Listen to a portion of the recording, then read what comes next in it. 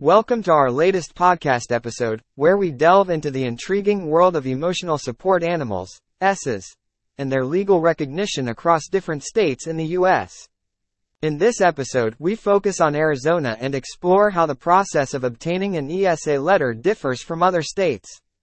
Join us as we navigate through the unique regulations, requirements, and nuances that Arizona presents, shedding light on the various factors that can impact ESA accessibility and approval in this particular state.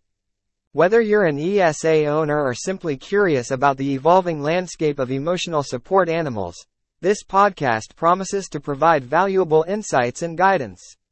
Tune in for an informative discussion that unravels the mysteries behind Arizona's ESA letter process.